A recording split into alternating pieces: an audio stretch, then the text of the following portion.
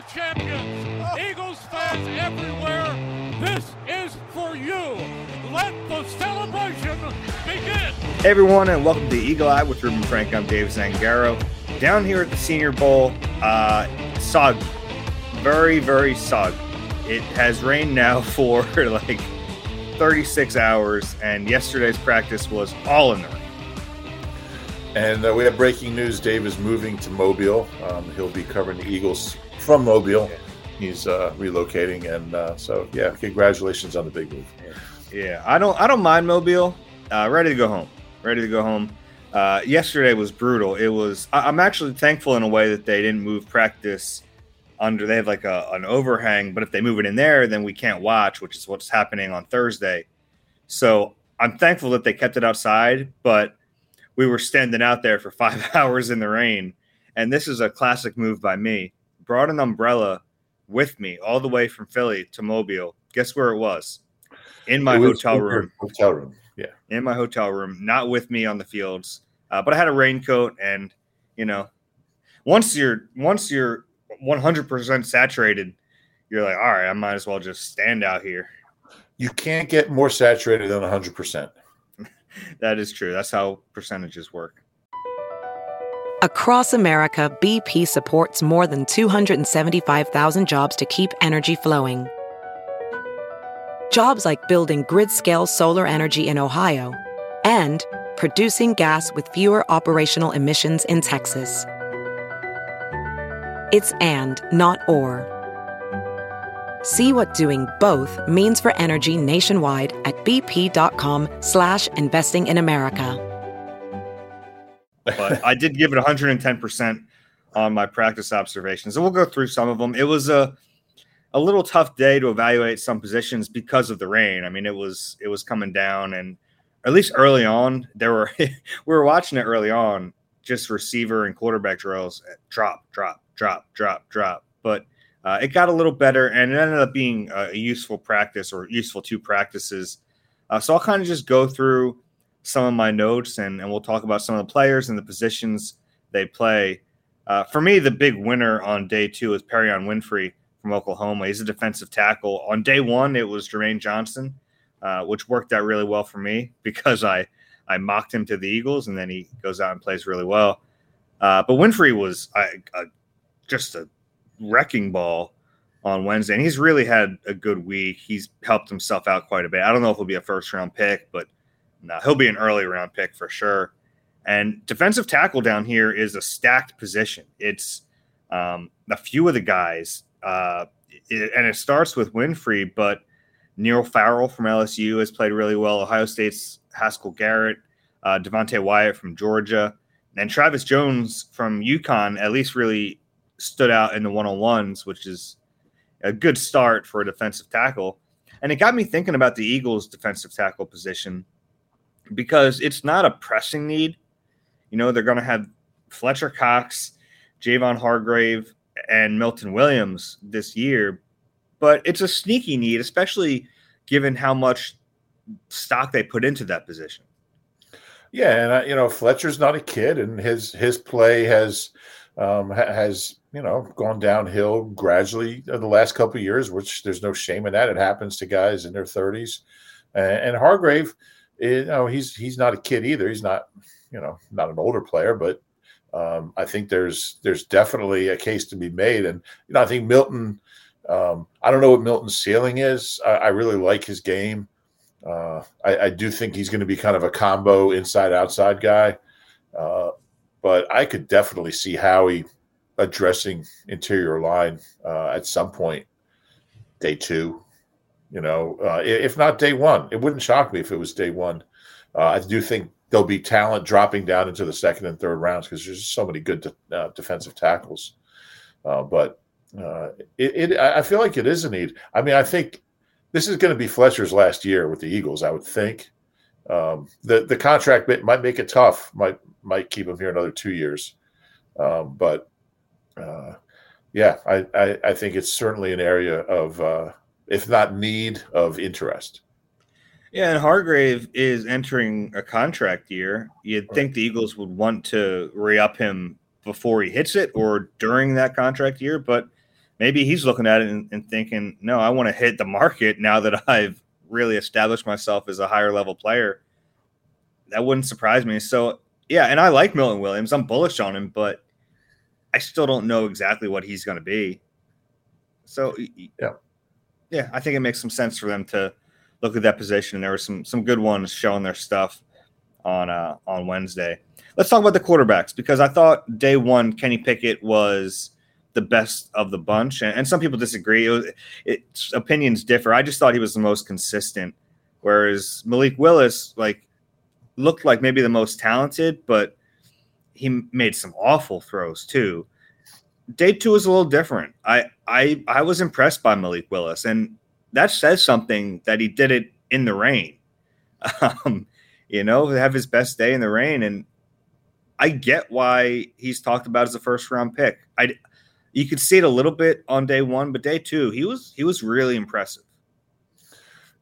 I'll bet a lot of the scouts and coaches down there don't really mind the conditions, because if you're in the NFL, if you're a quarterback, you're going to have to play in rain and cold and wind and whatever. I mean, it's you don't get a lot of days that are sunny and no wind and 71 degrees. So I think that's a situation, whether you're a receiver or a quarterback. How does this guy manage the conditions? How does he adjust? How does he deal with it? And it sounds like Malik Willis is one guy who really did that. He's an interesting guy. I still think he's going to be the first quarterback taken. I think his ceiling is higher than Pickett's, but I think Pickett maybe is a safer pick. But I think somebody's going to take Willis pretty high. I think he's a really interesting guy. It could happen. I mean, he talent wise, he has it all. He made some throws on Wednesday that were just awful, though. I don't know what to make of it. Maybe a little nerves, or it's just, it's tough too, because they're figuring out this offense. Like, they just learned these plays. Now you're on a practice field running them with players you've never played before. So you have to remember all that. It's in a way, it's easier for a receiver to come out here and impress everyone, because here's the route tree. This is the route you run on this play, and that's it. You catch the ball. Whereas a quarterback, you're learning that it's a watered down offense, but you have to learn a lot, and you're cramming it into. I mean, these guys got here Monday or Sunday, so they're just here and they're basically thrown on the practice field.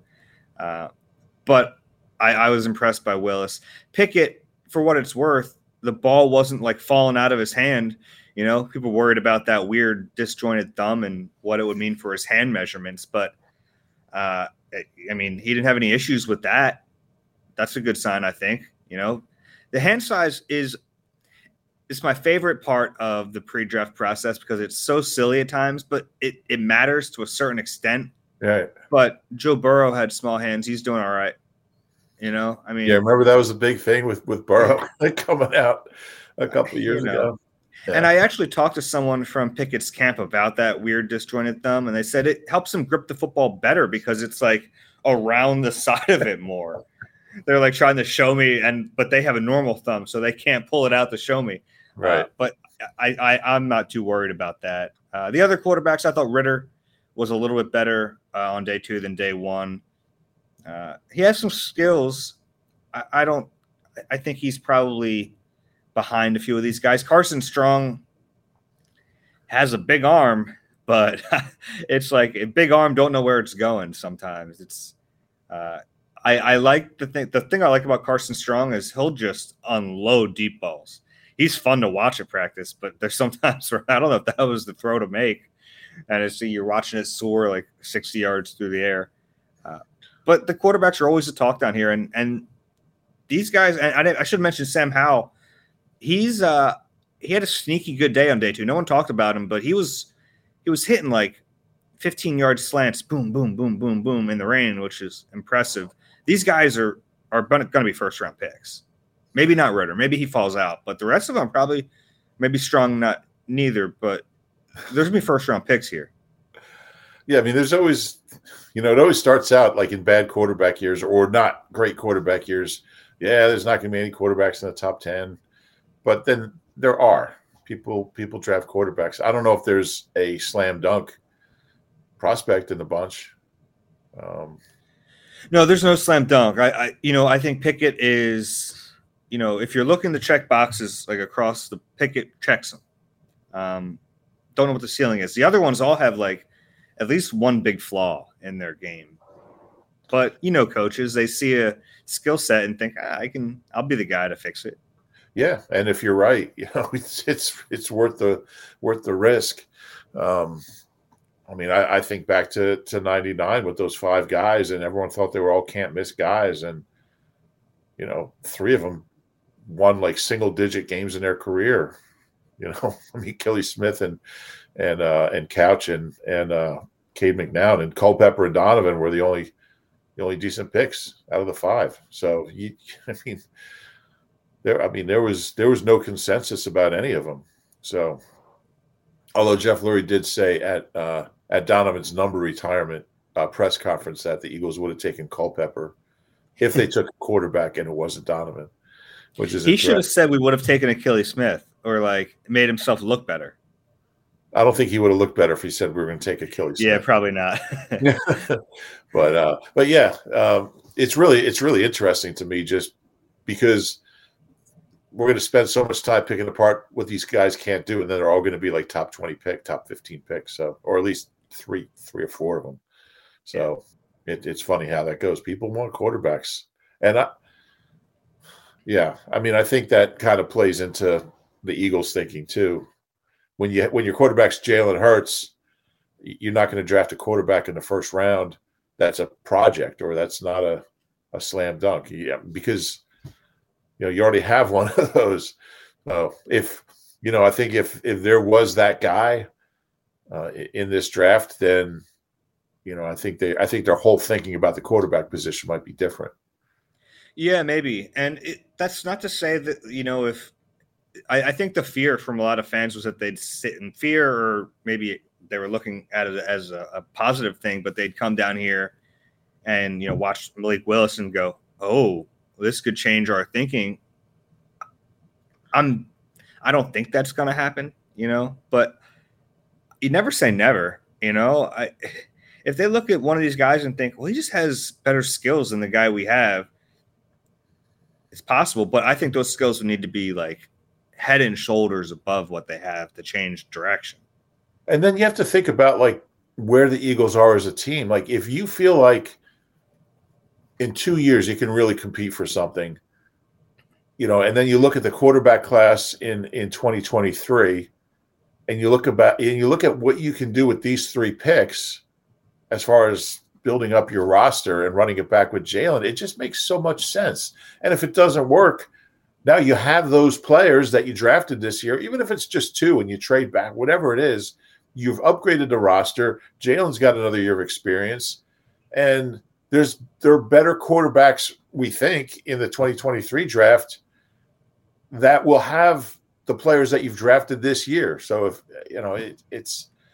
they have to be careful about those evaluating future quarterback classes. I remember when they traded up in 2016, they did it because they thought the next few years were going to be dry, and the next few years produced the best quarterbacks in the league. I mean, some really talented guys. So it's tough to project, especially that position. We're talking about Spencer Rattler last year as being the first overall pick, and he disappeared. So, yeah, you never know. Yeah, and now people are speculating that he's going to be a first-round pick next year after he, reinvents himself. Where did he transfer to? I don't even remember. Yeah, I don't even know. Vanderbilt or something? No, but all right, let's move on here. Let's move on. Daniel Fa'alele. 6'8", 387 pounds. Everyone wanted to watch him down here.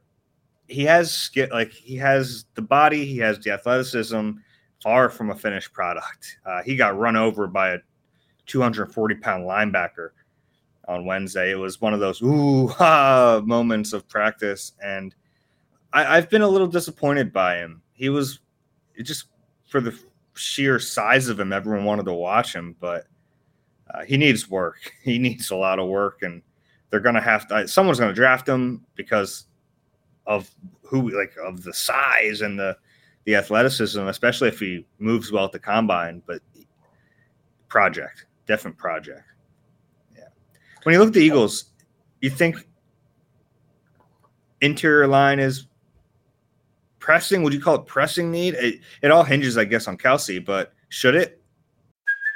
Hey, it's Kaylee Cuoco for Priceline. Ready to go to your happy place for a happy price? Well, why didn't you say so? Just download the Priceline app right now and save up to 60% on hotels. So whether it's Cousin Kevin's Kazoo Concert in Kansas City, go Kevin, or Becky's Bachelorette Bash in Bermuda, you never have to miss a trip ever again. So download the Priceline app today. Your savings are waiting.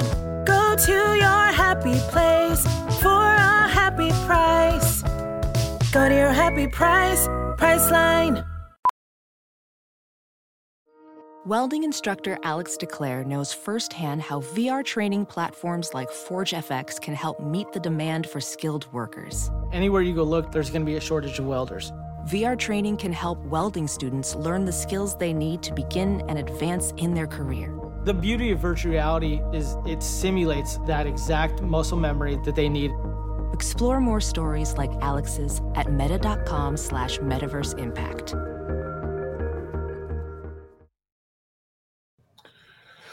I mean, I wouldn't say it's a pressing need just because we're assuming Malo comes back healthy, and we're assuming he can play right guard if Kelsey's back. And if you have Dickerson, Kelsey, and Malo with Mulata and Lane Johnson, it's a pretty stacked offensive line. I think a lot of the evaluation of the interior line had, I don't know if they know what Kelsey's going to do. I don't know if Kelsey knows what Kelsey's going to do. I know he will tell them before the draft. I mean, they'll know way before that. Yeah. He'll give them that courtesy. I would think it'll be sooner than that. But I think a lot of it has to do with your value. What do you think of Jack Driscoll? Like, is he a big V type guy who can back up every spot and be a really good backup at four O-line spots? I think he could play left tackle. Or do you really think he's a starter? I mean, do you think he's a starter level, like a good starter level guy? And how do the injuries factor into your evaluation of him? Yeah, 2 years in a row now he's had a series of injuries, really, just one after the other. The Dickerson pick, man, I think that changes a lot of things. Do you know the Eagles haven't drafted a Pro Bowl offensive lineman in the second round since the 1950s? I was looking for like the last, they haven't, like most of their good offensive linemen have been late round guys, or free agents in some cases, Brooks and JP, or trade, older guy. But yeah, I think they like taking linemen in the later rounds. I mean, you look at their line, obviously Lane was the fourth pick, but I mean, Kelsey was a 6, Mulata was a 7, Dickerson was a 2, Driscoll was a 4, Malo was a 3, Herbig is undrafted. I think if you have Stoutland, you can find offensive linemen. So I don't, and then you look at who they've, obviously Lane was a great pick in 13, but I mean, the Fireman was the first round pick. Same year, Kelsey was a 6th round pick. You look at their career. So I don't consider it pressing need. I think get some clarity when we know what Kelsey's doing. But, as long as Howie's a GM, they're going to take a lineman somewhere. I mean, they just will. Yeah. It's just a matter of where. They're going to take a couple, but I don't think they're going into this thing saying, because even if you don't have Kelsey, I mean, you could still line up Dickerson, Malo, and Driscoll or Herbig or whoever your right guard is and be pretty solid. So yeah, but I don't. In a way, though, I almost don't even know if Kelsey saying he's coming back for another year should change your strategy because he's going to retire soon. Either way, yeah. And like Linderbaum has been talked about a bunch, but even like a guy like Zion Johnson down here in Mobile. If you think you have an heir apparent, and Zion took some center reps, that's why I'm saying it. But if you think like Linderbaum, this is the guy, it shouldn't stop you from taking him this year because Kelsey's back. In fact, you can argue that having that guy sit for a year behind Kelsey, not a bad idea. That's true. I happen to think that he's going to be gone by the time they start picking, and I'm not sure you want to start trading up for a center. But you think he'll be gone that early? Centers don't get taken that early. Yeah, I think he might be. It just doesn't happen though. Like historically, no, it doesn't. It never happens. But I think it might happen. I think he's that much better than most centers coming out. But maybe look, if he drifts down to where you pick, I would take him. I would take him in a heartbeat. Yeah, I think he'll be there. Oh, I do. That's interesting. I mean, I can't remember where I had him going. I think maybe the Giants in my mock. I know. Pardon me. It's pretty high. Yeah, it is for center. Yeah, but I think he's a generational center, as they say. So yeah. He's not down there? Is that right? No, he's not. Yeah. All right. Yeah. Linebacker. I want to talk about linebacker because Devin Lloyd pulled out of the Senior Bowl. I was disappointed about that, but there have been some other good players here. Channing Tindall from Georgia, who wasn't even a starter at Georgia. That's how deep they were. I've been impressed by him this week. Chad Muma from Wyoming. There are options, and I think that's important to remember because we all get so focused on the first round, and especially this year with 3 first-round picks. Are they going to take Devin Lloyd, Nakobe Dean? Are they going to take one of these guys? They can get a really good linebacker in the second round, and they haven't used a second-round pick on a linebacker in a while either. You know, it's not like Hendricks, right? Hendricks, and what was that? 12, yeah. So it's been a long time since they've done that. They used a third-round pick for Davion Taylor a couple years ago, but that was a late third-round pick. I think that was 103. So it's almost into the fourth round. Using a where they are in the second round versus where they drafted Davion Taylor, there's a big drop-off in the level of talent from those picks. So I think that's an option. And you have a guy who you think is going to be there middle of the second round that you like? There's a few, and Tyndall's one. People are going to be a little scared away by the fact that he wasn't a starter, but you look at that team that had Nakobe Dean and Quay Walker. Like, you're not going to – what are you going to do? It's why Jermaine Johnson transferred out of Georgia. He's a first-round pick, and he couldn't get the opportunity at Georgia, so he went to another school. There are going to be options there, and it's really fun to think about the 3 first-round picks. It gives you this incredible opportunity to just take the best player because you're going to come back in the second round, and there's going to be another option there. So you can just get 3 positions out of the way and know that the second-round pick is going to be a decent option. Either way, it's going to be a decent option. Yeah, and they have 5 of the first 100. I forget the number, but we focus so much on the first round, but then they're going to have they have 3 5s. So I mean, they have a lot of picks on. They're not going to obviously have the same picks on draft weekend as they have now because Howie will be Howie. But I like the idea. I haven't ruled out a first round linebacker, and I know the whole Jerry Robinson thing, 1979. But it's not like Howie made all those picks. It's not like Howie has said for 40 years, I'm not taking a linebacker in the first round. I'm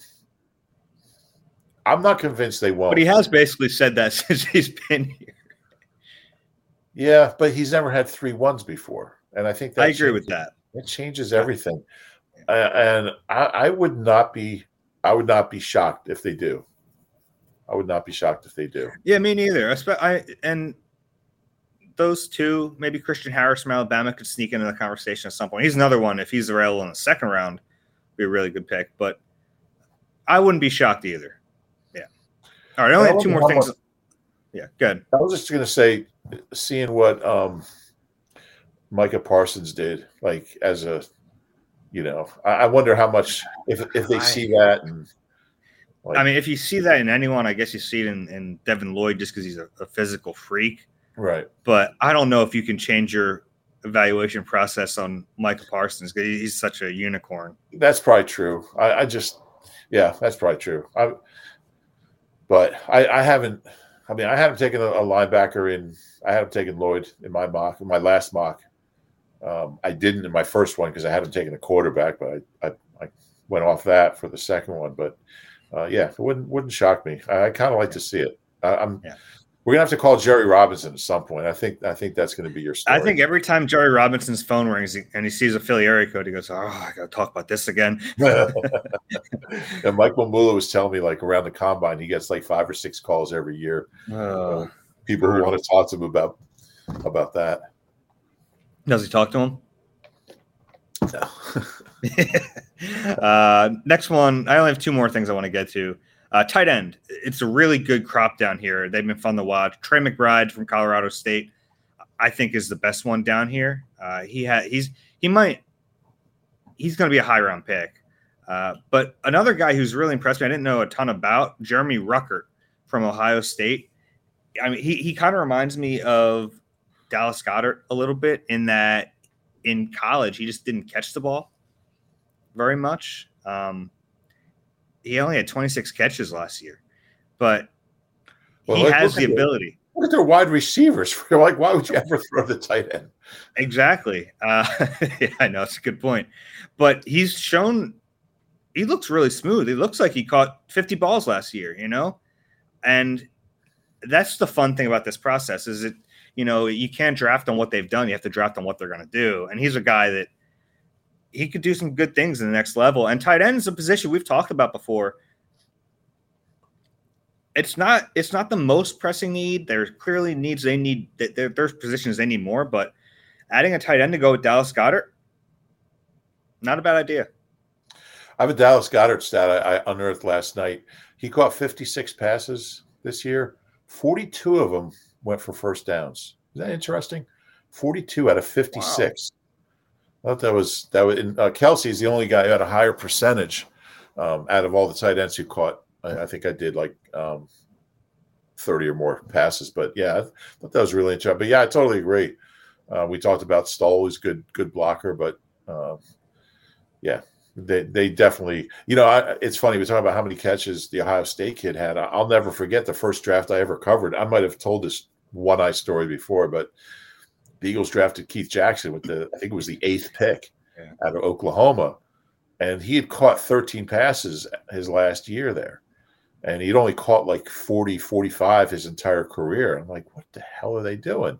And of course, as a rookie, he set a record that still stands. He had 88 catches as a rookie. It's still the most by a rookie tight end. At the time, it was the most by any rookie. And now you have receivers catching 115 every year. But they never threw the ball to Oklahoma. I mean, they ran 50 times a game, and but when he did get the opportunity to catch the ball, he caught it. And you look at his traits and his size and his speed and strength, and it's like 8th pick in the draft, caught 13 passes as a senior. So and that was such a lesson for me. I mean, that was my first year covering the draft, and I didn't know that you can, be a totally different player in the NFL than you were in college. I didn't know any of that stuff. There's no internet. We couldn't Google these guys, so they hadn't invented the internet yet. So that's the thing now. It's like, yeah, we have so many ways to watch these guys that, and they have all so many outlets and so many ways for guys to show their skills where you didn't really have that back then. Yeah. And back then, if you went to the combine, I mean, they wouldn't let you anywhere near the building. I mean, it just, now it's become a media friendly thing, sort of. But yeah. So, I just like, well, they drafted a guy who caught 13 balls. What are they? Lost their minds and ended up being a all pro as a rookie and a 3-time Pro Bowler. Yeah. So yeah, that was a good lesson for me. It's definitely eye opening. My last one. Bo Melton had a really good day on Wednesday. Happy to see it because I'm writing about him pretty soon, and his day one was a little shaky. But he's Rutgers receiver, smaller, a little undersized, Cedar Creek product too from Mays Landing area. Had a really good day too. He's real quick, good cutting ability, and we saw the ways they were using him. They gave him the ball in the end around once. There was another play where it was a quick pass in the flat, and that's how I think NFL teams are going to see him. His team did a good job of putting him in situations to kind of show what he can do. What was that smirk for? I mean, you just described like what they were hoping Jalen Reagor would become, but Yeah, didn't work. No, all right, that's all my notes from that practice. It was a good one, even though it was downpouring. When do I get to talk about Bo Melton's track career? It was in New Jersey. Right after the podcast ends. 100-meter dash champ for Cedar Creek. I didn't even know he played football. I was like, why is Bo Melton there? He's a track guy. He didn't run it at Rutgers, but yeah, he was a good sprinter in high school. That's all. All right. Deuce Staley. Yeah. Is the head coach down here for the American team. His practices are fun. He's had these competition periods, kind of not unlike what we saw Sirianni do, except Deuces are football all the time. And he ends practice with it, which is fun too. I think Deuce is going to make a good head coach one day. I hope he gets the opportunity. It was really kind of wild on Tuesday when the Brian Flores news broke about the lawsuit. Deuce was on the field coaching. And it's like, you're looking at Deuce going, well, that guy should have more opportunity, and he hasn't gotten it. I hope he does. I really think Deuce will be a good head coach. And I hope this week kind of shows other NFL teams that. I don't know how much it will, but he's done it all this week. Dan Campbell said it was all on Deuce. He had to do the schedule. He had to figure out how practice would work, what they're going to do in practice, what they were going to do in meetings. So I think this has been a good experience for him. Yeah, I mean, obviously didn't get an interview during this whole cycle, 9 or 10 openings. You think about the people Deuce has been around. I mean, he played under Ray Rhodes in 97 and 98, and then Big Red, played under Big Red, coached under Big Red, coached under Chip Kelly, coached under Doug, and coached under Dan Campbell. I mean, he's been around some really good coaching minds, and he's been around the game a long time. He's got such natural leadership ability. He's got great ideas. I mean, I would love to, we didn't really get to talk to him too much, but you'd run into him in the hallway or in the cafeteria back when we were allowed in those places. Now we'll get arrested if they see us in the cafeteria, Dave. But back in the day, you'd run into guys and you just talk football at training camp. And I was always impressed by Deuce's, his ability to see what was going to happen in 2 years and what a player was going to become and what a player needed. He really had a great feel for, whether to go hard on a player, whether to, sit down and have a talk with him. It was really, I loved watching him coach. I just, he's one of those guys who you could just visualize him being a head coach. And I just don't know if he's ever going to get the opportunity. Look, the Lions, how far are the Lions from being a contender for anything? I mean, they're years away. And you don't get a lot of running backs coaches or, getting interviews when their team's 4-13 or whatever they were. So I think he's going to have to get a coordinator job. I hope that happens. He's going to have to call plays. But I'm totally with you. I totally agree. I just, if Eric Bieniemy can't get a job, and he's had over 20 interviews over the years, it's hard to be optimistic for Deuce. Yeah, it's a shame too, because I agree with you. I think he'd make a really good head coach. The one thing that I found was kind of cool, he had the assistant head coaching title in Philly, and I don't think that position ever became what they kind of envisioned it would be. When they gave him that title, it sounded like at the time they really wanted to give him an increased role and really talk in front of the team a lot. And it just didn't really happen like that. But in Detroit at times, not the way they thought it was going to.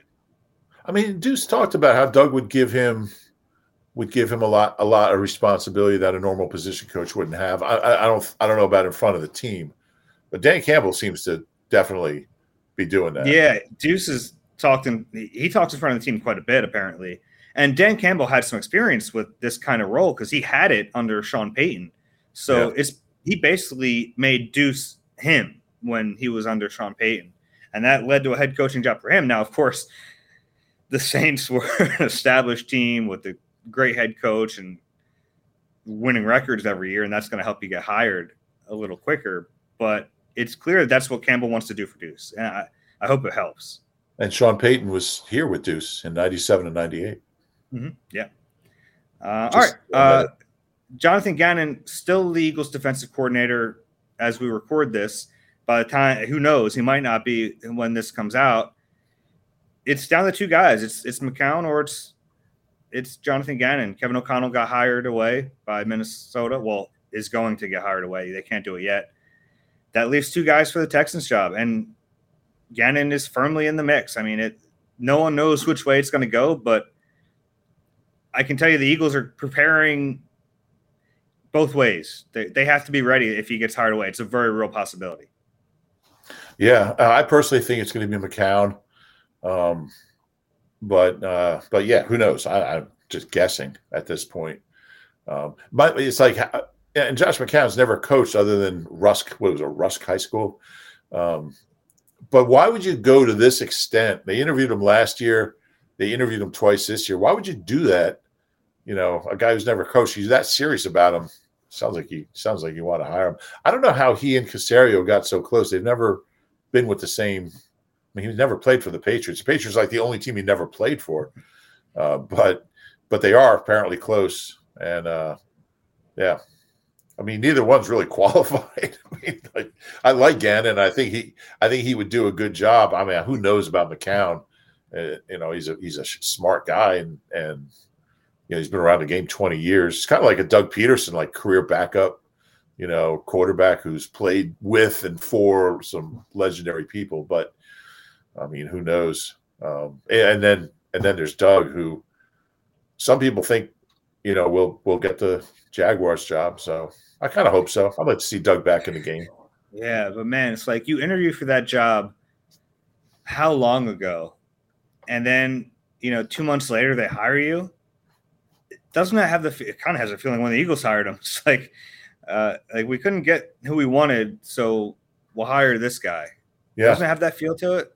Absolutely. But it's the Jaguars. They've done everything wrong during this whole process.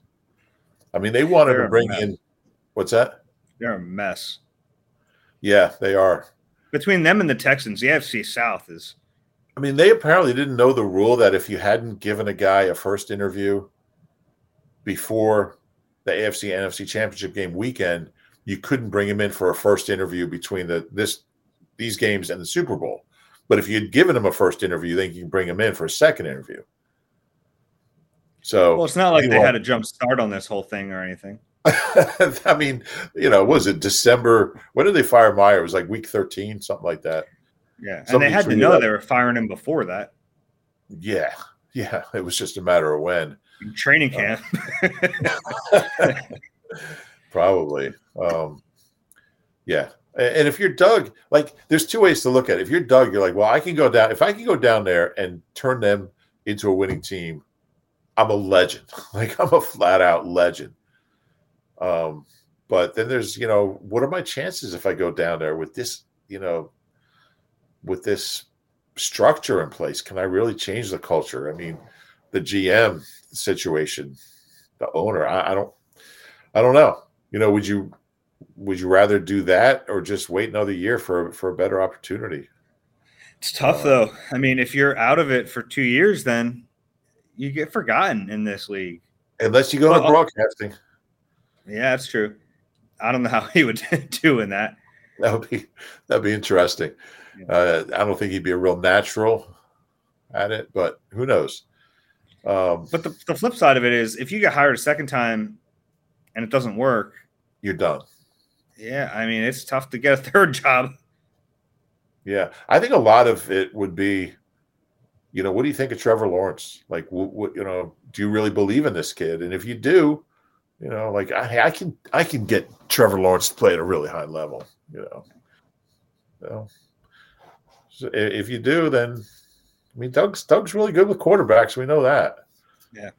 So I think that would be a big part of it. I wouldn't want any part of that job, but you know, there is only certainly 32 value.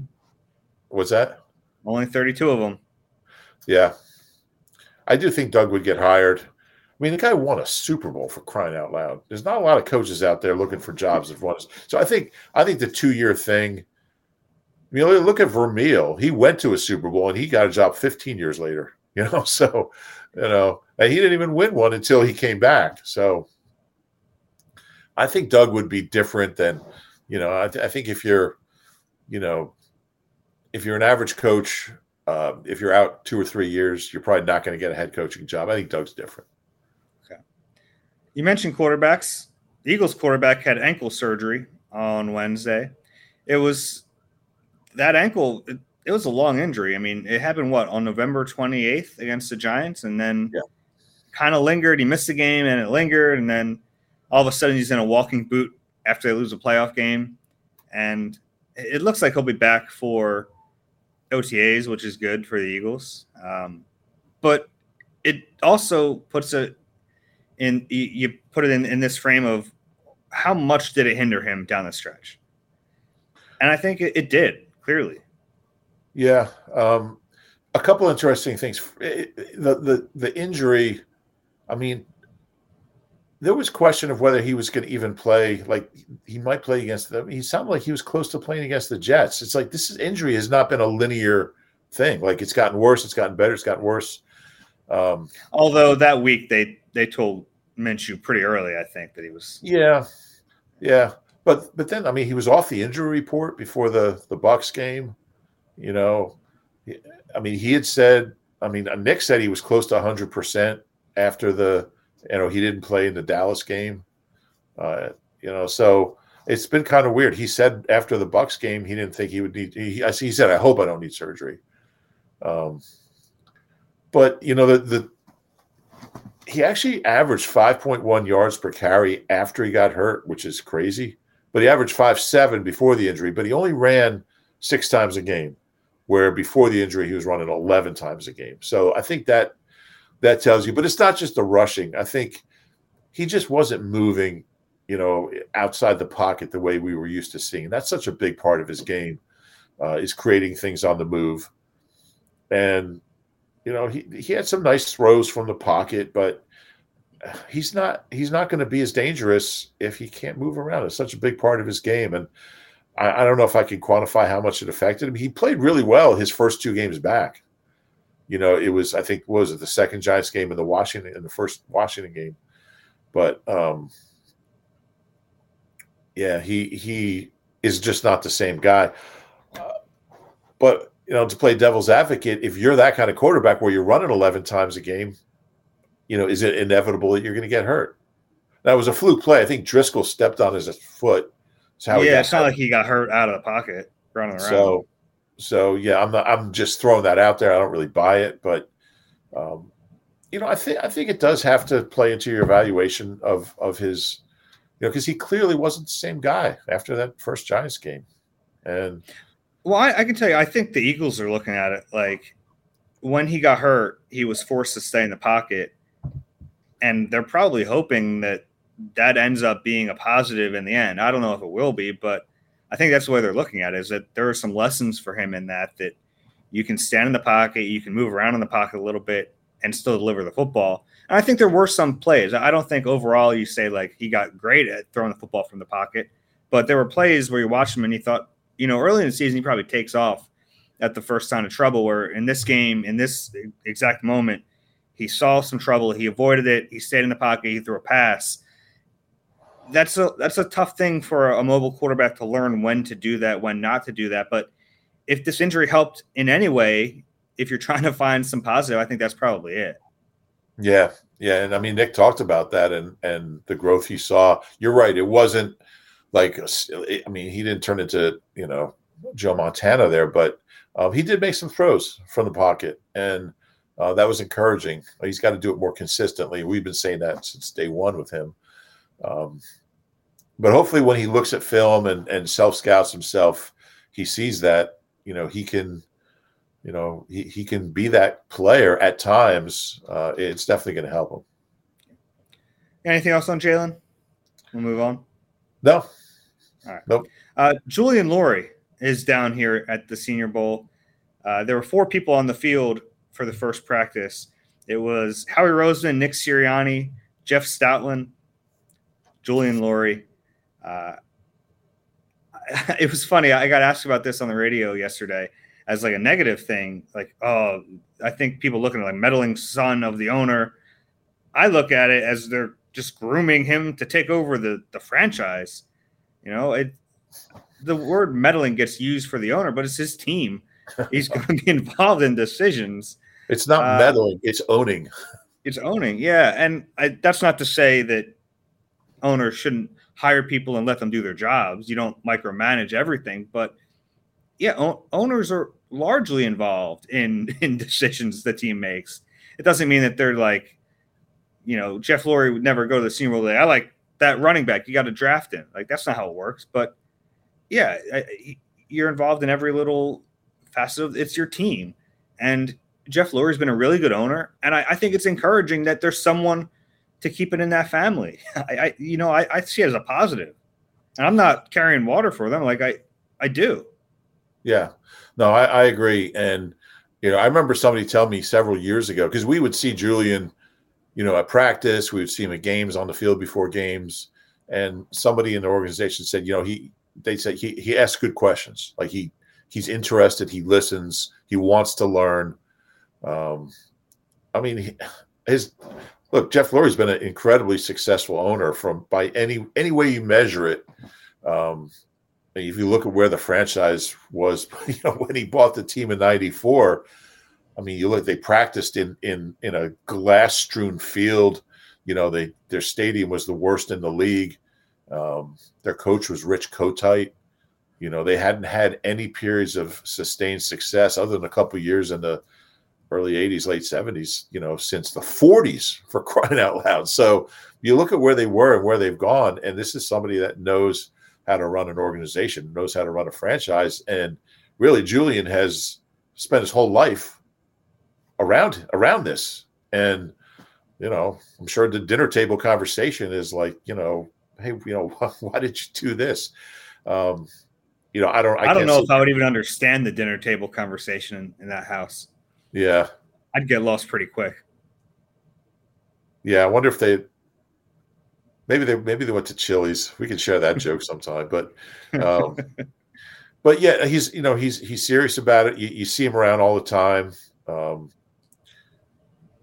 And I think I definitely think it's a good sign. You certainly don't want to hand an NFL franchise over to some, you know, disinterested, you know, child who is often in another city or has other interests. I mean, he seems serious about it. Jeff's been doing this a long time, 94, you know, 27, 28 years as an owner. How old is Jeff Lurie?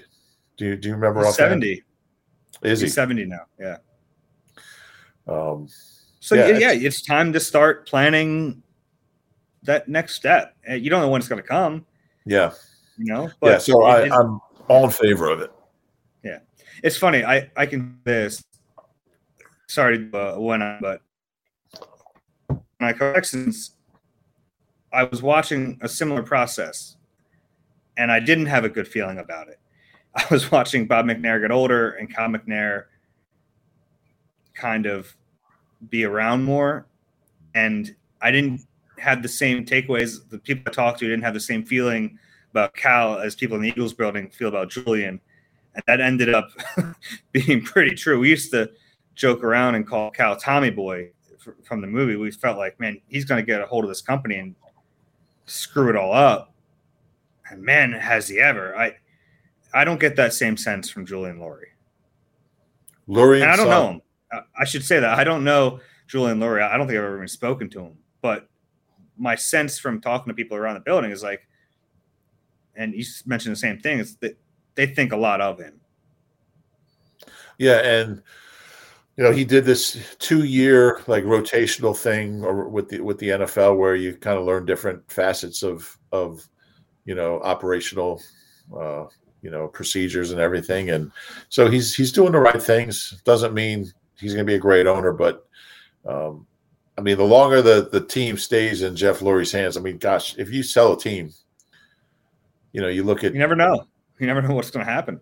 You get another Norman Brayman, who almost moved the team out of Philadelphia. There's definitely a lot of positives in this. I looked at it as a positive development, no doubt. Yeah, I think anytime an owner is on the field, fans get worried. I get that. You don't want Jerry Jones, but he's not that. I don't think. No, it's certainly better than having a guy that lives in Miami, and I mean, Brayman was never here. I mean, he would fly in for press conferences, like it was, he was so out of touch. And if you're going to be that kind of owner, you better have really, really strong management, which they didn't have.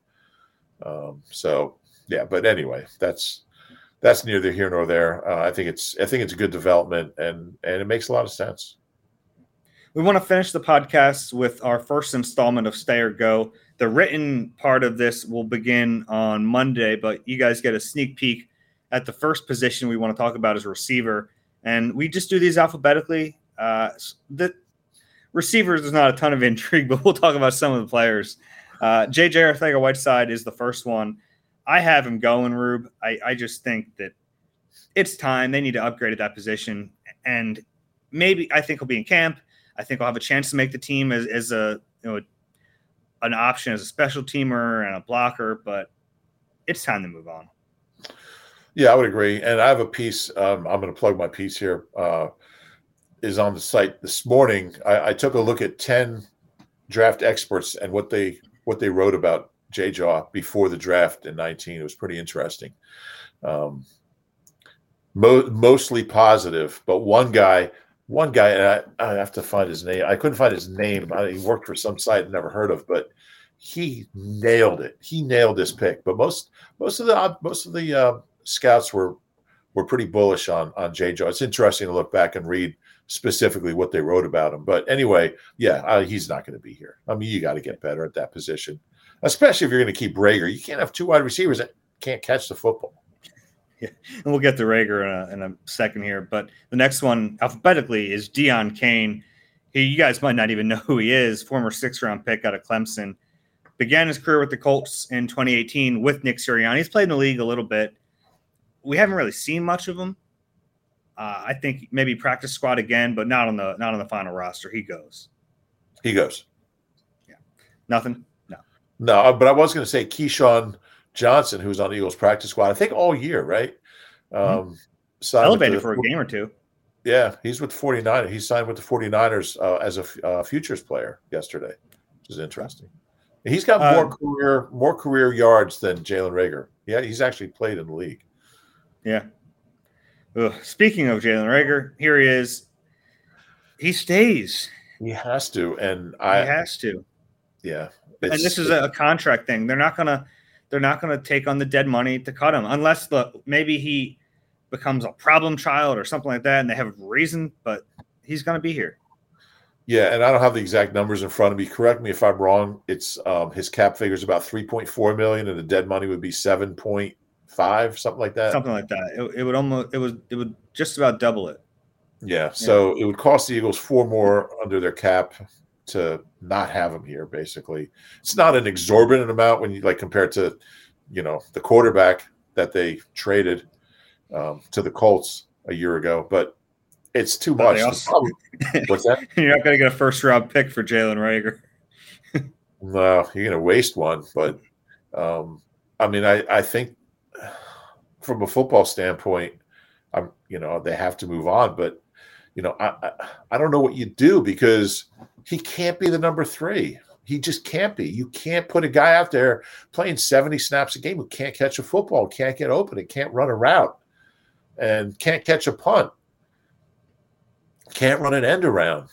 Can't run a jet sweep. I mean, I don't. So for financial reasons, you keep him, but then you just kind of stash him on, make him inactive every week. I just don't know what you do with him.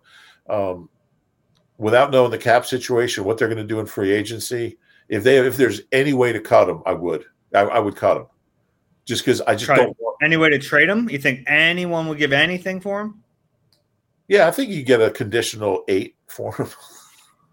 I don't know. I mean, maybe someone liked him, and obviously teams liked him in the draft. Maybe not as much as the Eagles, but he would have been a second-round pick. Yeah, but do you want works. to take on the embarrassment of trading a first-round pick for a sixth-round pick 2 years later? Yes. And you still have the cap hit, but you might get, you get a late-round pick. I would do it. If somebody offered me anything, somebody offered me a 7, I would do it. Conditional 7. Like you don't get anything unless he catches 30 passes and then becomes a 7. I would take it. Yeah. And then if he catches 50, he becomes a 6. If he catches 70, he becomes a 5. But it just hamstrings the whole position, because I just feel like if he's here, they're going to play him, and he's not going to help. And they need to put 3 really good receivers out there, and they just don't have them. So it's a problem. Devontae Smith is next. Are you going to keep him, Rube? Yeah, I have him.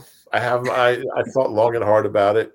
I'm looking forward to seeing his growth, which, as I think as Jalen gets better, hopefully, that Devontae's numbers are going to increase. The thing about Devontae, like, he didn't have a lot of easy catches. Like, there weren't a lot of Devontae's open, throw him the ball. I mean, he made some circus catches and incredible catches.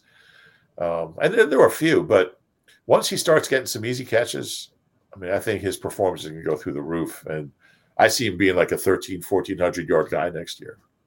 Yeah, I think that's reasonable, honestly. I think it's a reasonable expectation for him to get better in year 2. And whatever you think about Jalen Hurts, if he's the quarterback next year, that's the second year with the quarterback.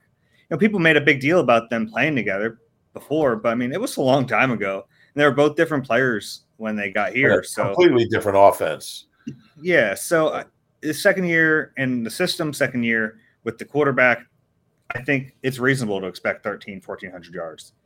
Yeah, but the quarterback has to get better for that to happen. But we'll see about that. But yeah, I'm excited. It's been so long since they've had a young receiver to be excited about. It's been 12 years since they drafted Macklin. Yeah. All right, I'll give you the next one. This might be the trickiest one of the bunch. Greg Ward, what do you do with him? Yeah, I think a lot of it obviously has to do with what you do in the draft. They didn't use him very much. He produced for the most part when they did. He played a lot of snaps. He never got the ball. I don't know. I like Greg Ward, and I think there's value in having a guy who can do what he can do, but they just didn't really use him this past year. So I'm fine keeping him. I tend to think he'll be here. But certainly if they want to upgrade, I'm fine with it. Yeah, I have him going. He's a restricted free agent, so they're not going to tender him. I can't see them paying him $2 million to not throw him the ball. So maybe they sign him on a cheap deal. He comes back.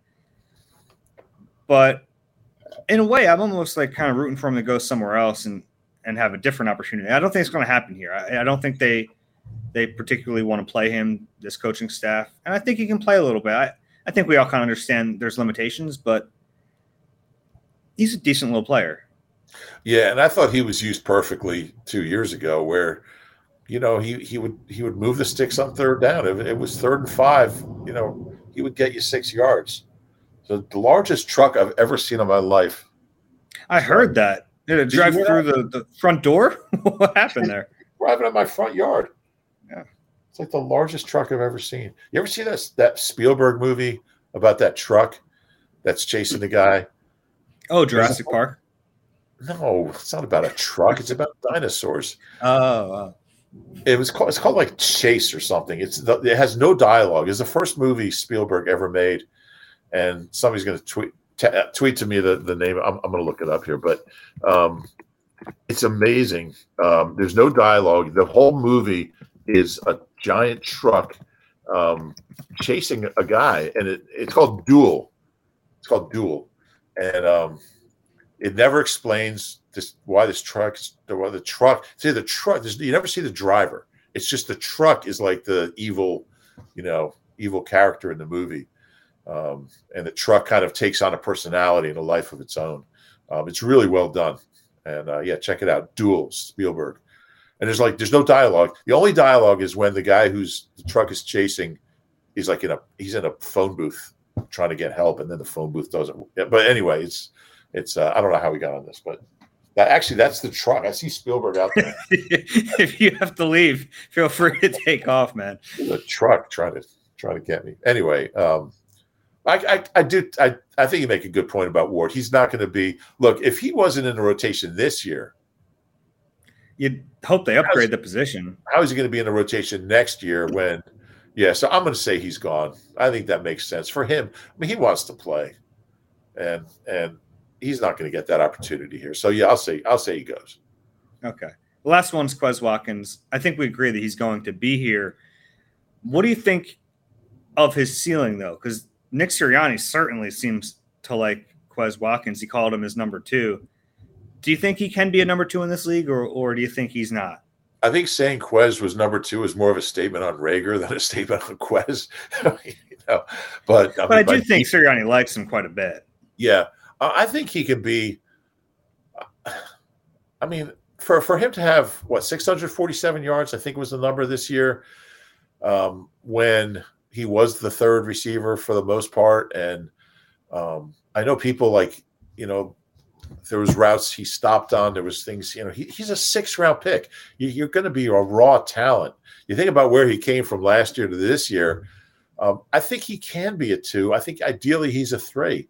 I think a really dangerous 3, because I mean, he's 150 yards from being an 800-yard receiver. So I see him being that kind of guy.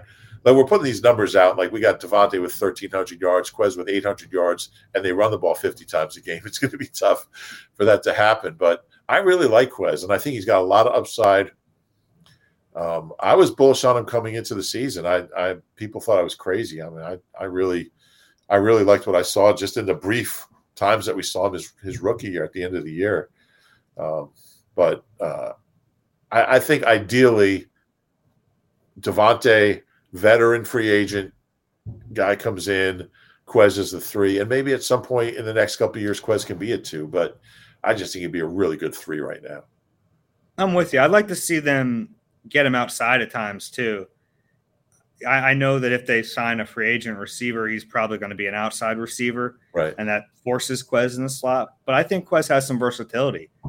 I think he can line up outside. I think he can line up inside. I'd like to get that speed outside at times and let him stretch the field from the perimeter and not just in the seam.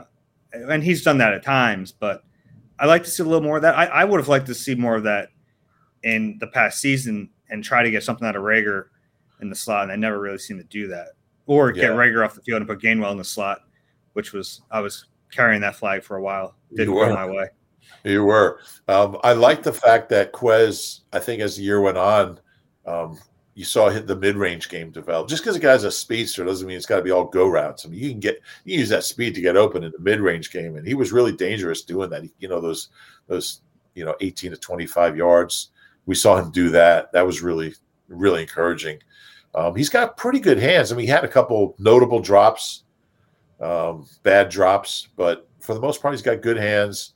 I think he just needs to play. He just needs experience. I mean, he's a raw talent coming out. To be a 6th-round pick, I mean, that's a lot of teams passing on you. So I'll plug another story. I had my Howie's top 10 value picks since 2016 when he was reinstated. Some of these guys, I mean, we talk about guys like Malata and Quez and Gainwell. I mean, these are late round guys, and they've done pretty well in the later rounds. We talked about Driscoll, who was a 4. So to get a guy like Quez in the 6th round is that's a hell of a pick. Maybe they should flip one of those ones for a 2 6 and a 7. Somebody tweeted that to me after reading the story. They said, "Can we just trade the 3 1s for 3 4s?" Probably get that deal. But if they could draft as well relatively in the 1st round as they do in the 3rd through 7th, I mean, a guy like Jalen Mills, 7th round pick. So it's a strange dynamic. It's all backwards. got anything else?